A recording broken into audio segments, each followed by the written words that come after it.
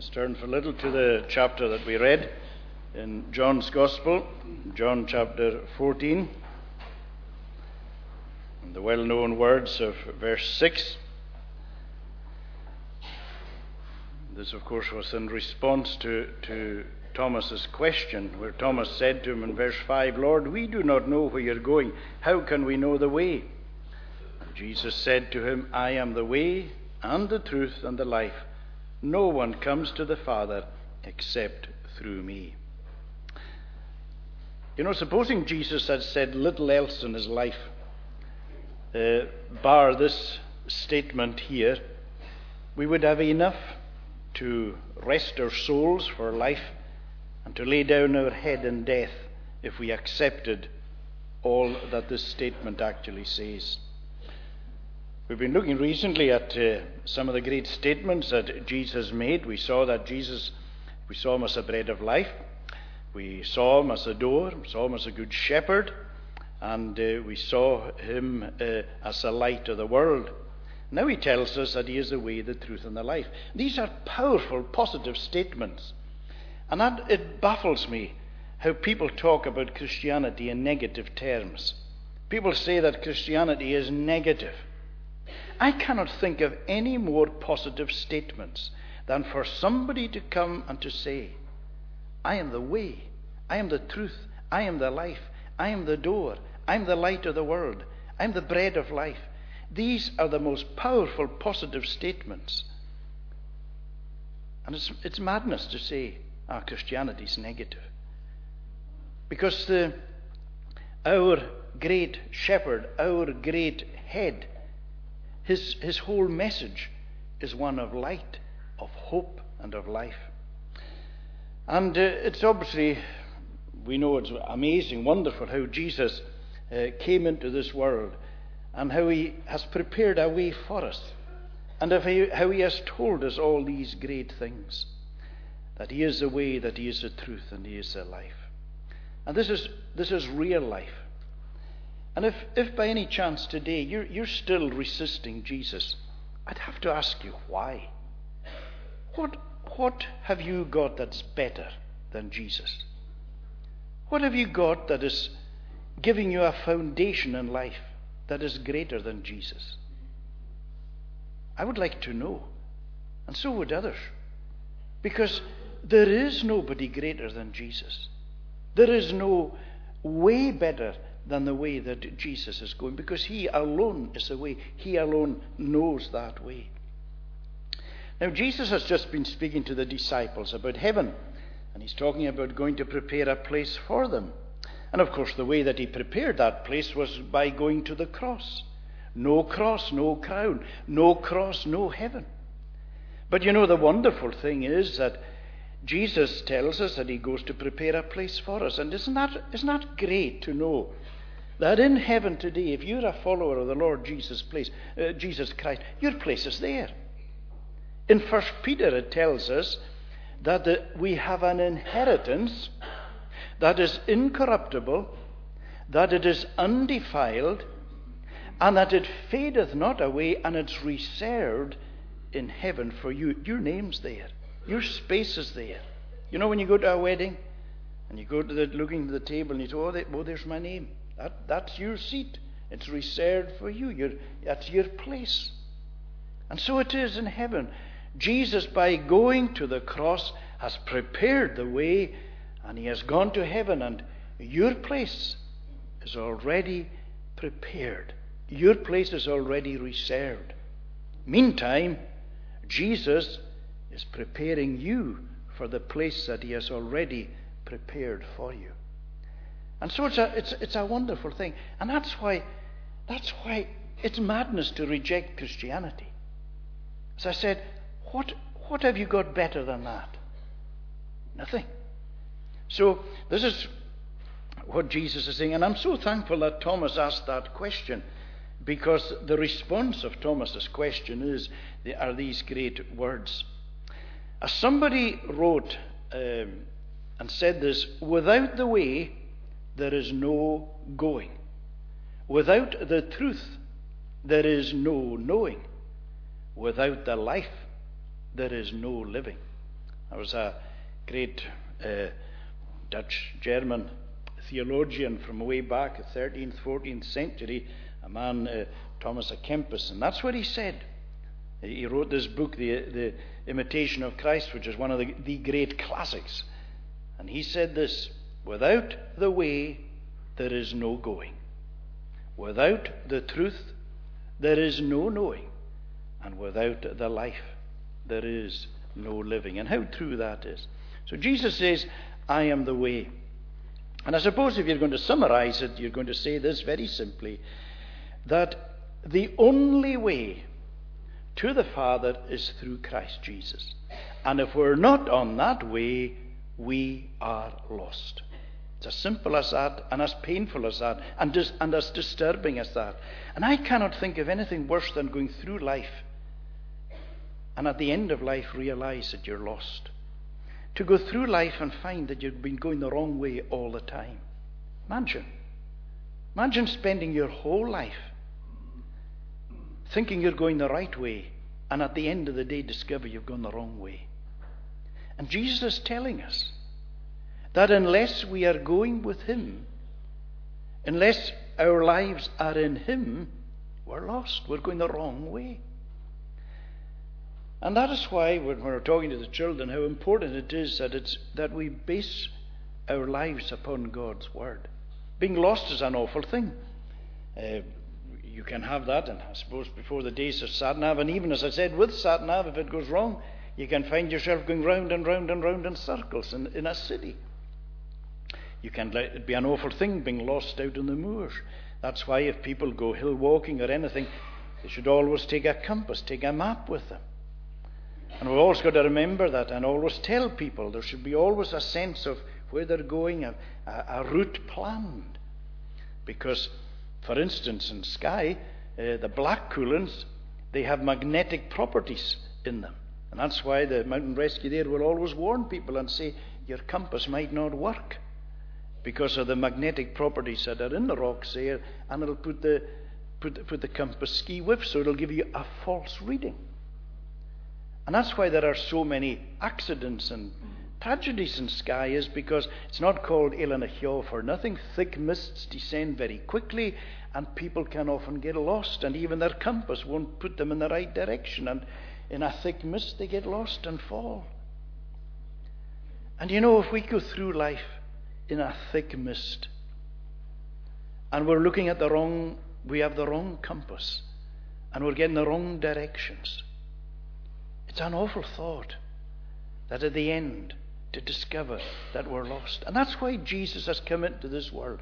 Jesus has come to make a way, and Jesus is the way, and Jesus is telling us the importance of walking with Him. And so, this is what faith does. Faith accepts what the Lord says. Because maybe you're here today and you say to yourself, I can't understand this. I'm hearing what you're saying, but I just don't accept it. But you see, that's where faith comes in, because faith just believes and accepts what God says. Don't ask questions. That's part of the problem. I'm not saying we don't ask questions. It's good to ask questions. And we live in a day maybe we ask questions more than at any other stage in our lives. It's a way people learn. But you can question yourself into a lost eternity. Because people can have so many questions. Faith is a matter of accepting. Don't spend your life question. Why? I don't understand. There's loads of things you'll never understand. The greatest saints in this world, there's lots of things they didn't understand, but they accept. That's what faith is resting on. It is believing. It is trusting. And that's what we do with the Lord. We're trusting Him because it's His Word. And as we say, there are loads of voices which are calling us in different directions. But Jesus has come to make this way. And Jesus alone can know this way, because He alone has travelled the way. He alone came from heaven. He alone went to the cross. He alone has opened that door for us. He alone has made provision. He alone is the way. There isn't another way. And you know, we live in a day where people say, you can't make statements like that because you've got to be all-inclusive. Well, Jesus has given the most all-inclusive statement that there is. And he says, I'm there for everyone. Listen, this is his great invitation. He invites everybody. You can't get more inclusive than that. You see the great invitations in the Bible. Whosoever cometh to me, I will in no wise cast out. And that great, in the end of Revelation, where he's giving to the Spirit and the bride say, come, and whoever will, let him or her come and take of the water of life freely. Can't be more inclusive than that. But in the all-inclusiveness of his invitation, he's also saying, I am the way because I have come. Nobody else has come from heaven down into this world and done what Jesus has done and made the claims that Jesus has made.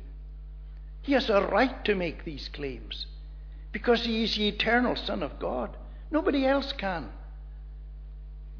And that is why he will say, there is no other way. There is no other way to the Father. That's what he says. No one comes to the Father except through me. And I hope that there's nobody here today who's still trying to go on their own through life, trying to figure it out themselves, hoping that at the end of the day it'll turn out okay. It won't. Unless you have Jesus, unless your life is trusting in Jesus alone. And so Jesus, as we say, is the one who has come and he's taken us. And you know, when a person comes to faith in Jesus Christ, there's a sense of homecoming, isn't there? There's a sense of, I've arrived. There's a sense of, all of a sudden you realize, I'm home. My soul is at rest. Can you remember, maybe your experience was different? Can you remember the restlessness of your life as you were searching for the truth, searching for peace, and you couldn't find it? The restlessness, and then when you came to faith in Jesus Christ, the peace. The restlessness gave way to rest. And it was real. And so there was this wonderful sense of, I've arrived. I'm home. There was almost a sense of the smile of heaven coming down on your soul. This sense of, I belong. I'm home. This is who I belong to. And as we said, the moment that you come to faith in Jesus Christ, we've said that the place is already prepared for you. And now the preparation for that place is now taking place. And whatever you're going through in life, that's part of the preparation. Because God says, I have to fit you for coming home. I've taken you home into a place of rest in this world, in me. But I've got to get you ready for your eternal rest. And so God is at work. And all the knocks, and all the blows, and all these things that are happening in your life, it's all part of the preparation. As you know, there's the person with a chisel. There's the stonemason. Remember reading about this man. He was a stonemason or a sculptor of some kind. And he was going to make a lion. And he was chipping away. And somebody said to him, How do you make a lion out of the stone and with your chisel? Oh, he says, I chop away anything that doesn't look like a lion. And that was so true. He was just chopping away until he began to get the features and everything off the lion. And in a sense, that's what God is doing with us. He's chipping away everything that doesn't look like Christ in our life. Because the great purpose is to conform us, make us into the image of Christ. So all these other things. And you know, if you get something chipped away physically, it's sore. And so it is spiritually. Often these things, they can be tough in life. But if we could see the glory, if we could see the end result, if we could see, then we would know it was worth every chip and everything that happened to us in this world. And so all the time the Lord is at work. And then following on from this, Jesus then says, I am the truth. First of all, he says, I am the way. Now he says, I am the truth. And as we said, these are awesome claims that he is making. Now, we live in a world that is full of deception, full of untruths, full of lies, full of uncertainties. So often we say, I don't know who to believe. Sometimes we hear that in the world, in the political world, and people say, I don't really know who to believe. We hear it in so many different ways. There's a lot of people today who say, there's no such thing as absolute truth. Well, I would hate to live my life if for one moment I thought there was such a thing as no absolute truth. It would be like trying to live your life on moving sand. And that would be difficult, because it'd be kind of all over the place. And that's part of what's wrong with society today. That's why there is so much discontent. That is why so many people are unsettled, because they're trying to live their lives on a foundation that is always moving. There's no stability, no security, no authority, no absolutes. Well, there are. We can't change these absolutes, but God is absolute truth. And Jesus is absolute truth. And how thankful that is so. And so we find that Jesus says, I am the truth. Now in the gospel, Jesus conveys, the Word of God conveys so many truths. And again it comes back to the faith of believing them. But people will say, well, do you just listen to what God's Word, because He's telling you things by way of information? But it's far more than by way of information. When Jesus says, I am the way, I am the truth, I am the life. Yes, that's information, but it's far more than information. When Jesus tells us that, there is conviction with it as well. In other words, it goes down deep into our heart. And you know, there's something about this conviction through the work of the Spirit that conveys and says, this is right. You know, sometimes you can say, for instance, you're in a town or in a city and you're lost in the car, and you stop someone and you say, you know, I really don't know where to go here. I'm trying to get to such and such a place. And they'll start giving you directions, and they say, oh, all right, you go down this road there, and then you turn or is it turn right? Is it or turn left? And you're saying to yourself, they haven't a clue. They're trying to give me directions, but they've no idea themselves. And sometimes that's what's happening in life, that there are so many people that are telling you, this is the truth. I've got the truth here. This is the right way, or this is the way. But Jesus says no. Jesus says, I am. It's not just I'm telling you the truth, but I am the truth. That's why we're saying Jesus is unique. Because as we said earlier, nobody else has ever come from heaven into this world. Come from the Father. Come into this world and prepared a way to get us back to the Father. That is so unique. Christianity is absolutely unique. Can you think of anything else in this world that is comparable to that? That anybody else in this world has made a claim similar to that? And yet people dismiss Christianity. People say, I don't believe that. Well, as we've often said it, as C.S. Lewis said, the claims of Jesus are only three possibilities. That either he was mad, or he was bad, or he was exactly who he said he was and is. And that's the alternatives.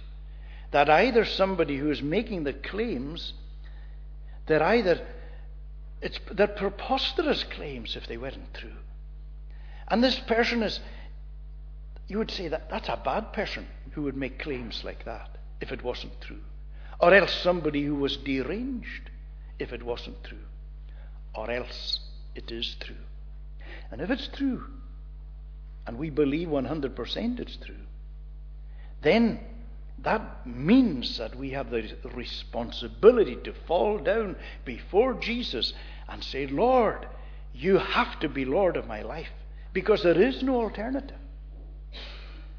And so Jesus is telling us, what I'm telling you is absolutely true. There is nothing else. There is no other way. And you know, that's one of the wonderful things about preaching, is that you're doing something that you are 100% convinced is true. You know, you can have very gifted salesmen or saleswomen who might be selling particular products. The products might be brilliant, but maybe the products aren't that great. But they're still trying to sell it. And sometimes people might be trying to sell something that they're not 100% convinced about. But the beauty about preaching is you're 100% convinced. You know this is true. I know this is true. I know myself, that as I look at myself, I know that I'm not altogether true. I know the corruption and the deceit in my own heart, the failures and failings that I am. But I don't preach myself. I preach Jesus Christ and Him crucified. And of that I have total confidence. And so does every other preacher who comes to preach. Total confidence, this is the truth. And you preach God's word, nothing else. This is the word of God. So you have this tremendous confidence in knowing this is the truth. And as Jesus said of the truth will make you free. And then finally, just in our word, life. We all want to live. Of course we do. We want to live life to the full, to the max. Well, it's only Jesus that can enable us to do that. Only Jesus. You see, God is the life of His people. And without that life, we cannot develop, we cannot grow. You see, the moment we come to faith in Jesus Christ, life begins. Eternal life. And you see, when we die, we don't get another life. Some people think that when you become a Christian, you get this kind of Christian life while you're here in this world, and then when you die, when you go to heaven, you get another life. No, you don't.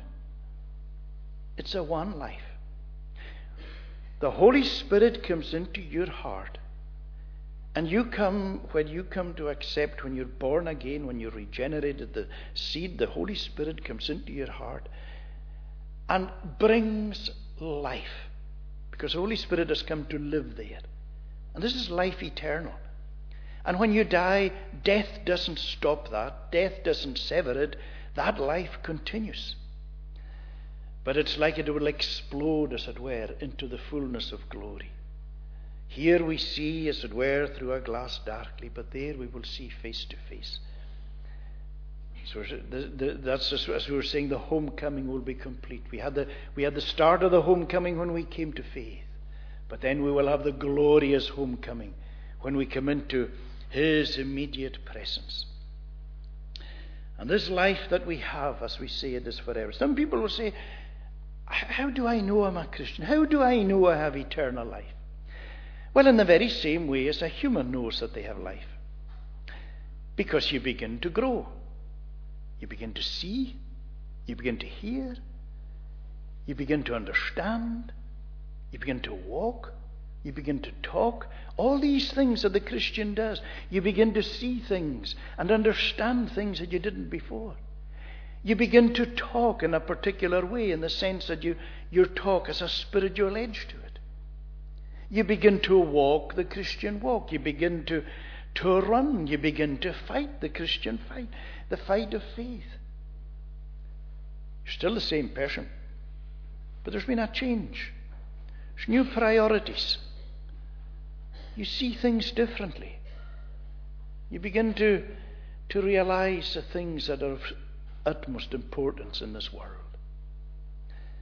So the great question that we have to ask ourselves today is this: is Jesus today for you the way? Is He today for you the truth? Is He today for you the life? Because, as I said, who in this world has something greater to offer? Can you think of anybody in this world who has something greater to offer than Jesus? And if they haven't, then why follow someone else or go in some other way when you have the offer of the greatest, where the greatest is here offering himself to you? Let us pray. Lord, we pray that as we have been considering of Jesus there as the way, the truth, and the life, we pray that Jesus may indeed be for us the way, the truth, and the life, that each and every one of us will know personally the residing presence of Jesus through the Holy Spirit in our heart. Lord, be with us, we pray. And we pray to bless a cup of tea, coffee in the hall after. We pray to bless everybody here today. We ask, Lord, to take us home safely and to do us good and cleanse us, we pray, from our every sin. In Jesus' name we ask it. Amen. Let us conclude our service singing from Psalm 27, and we sing verses 1 to 4. I should have mentioned that I'm away on a break for the next week. I forgot to say that earlier on. So I'll be back a week on Monday. I'm away, God willing, tomorrow. Psalm 27, verses 1 to 4 on page 31. This is in Sing Psalms, and the tune is Denfield. Psalm 27, Sing Psalms, verses 1 to 4, page 31. The Lord's my Saviour and my light. Who will make me dismayed? The Lord's the stronghold of my life. Why should I be afraid? When evildoers threaten me to take my life away, my adversaries and my foes will stumble in that day. Although an army hems me in, my heart will feel no dread. Though war against me should arise, I will lift up my head. One thing I'll plead before the Lord, and this I'll seek always, that I may come within God's house and dwell there all my days. 1 to 4, the tune is Denfield, Psalm 27. The Lord's my Saviour and my light, who will make me dismayed?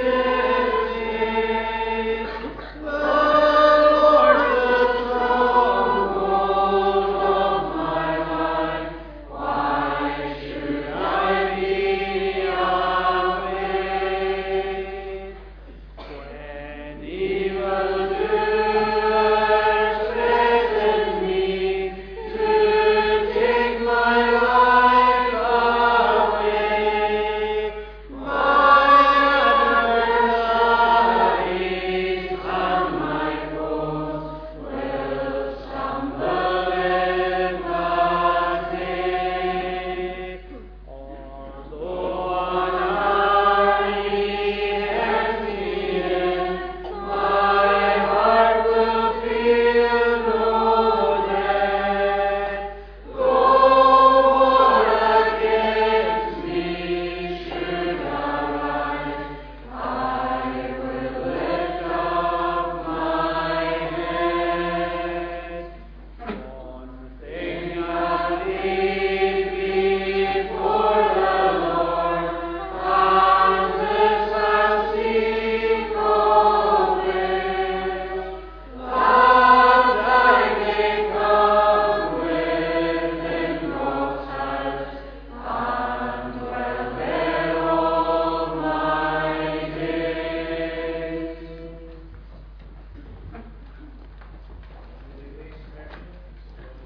Son and Holy Spirit, rest and abide upon each one of you, now and forevermore. Amen. I'll go to the front door.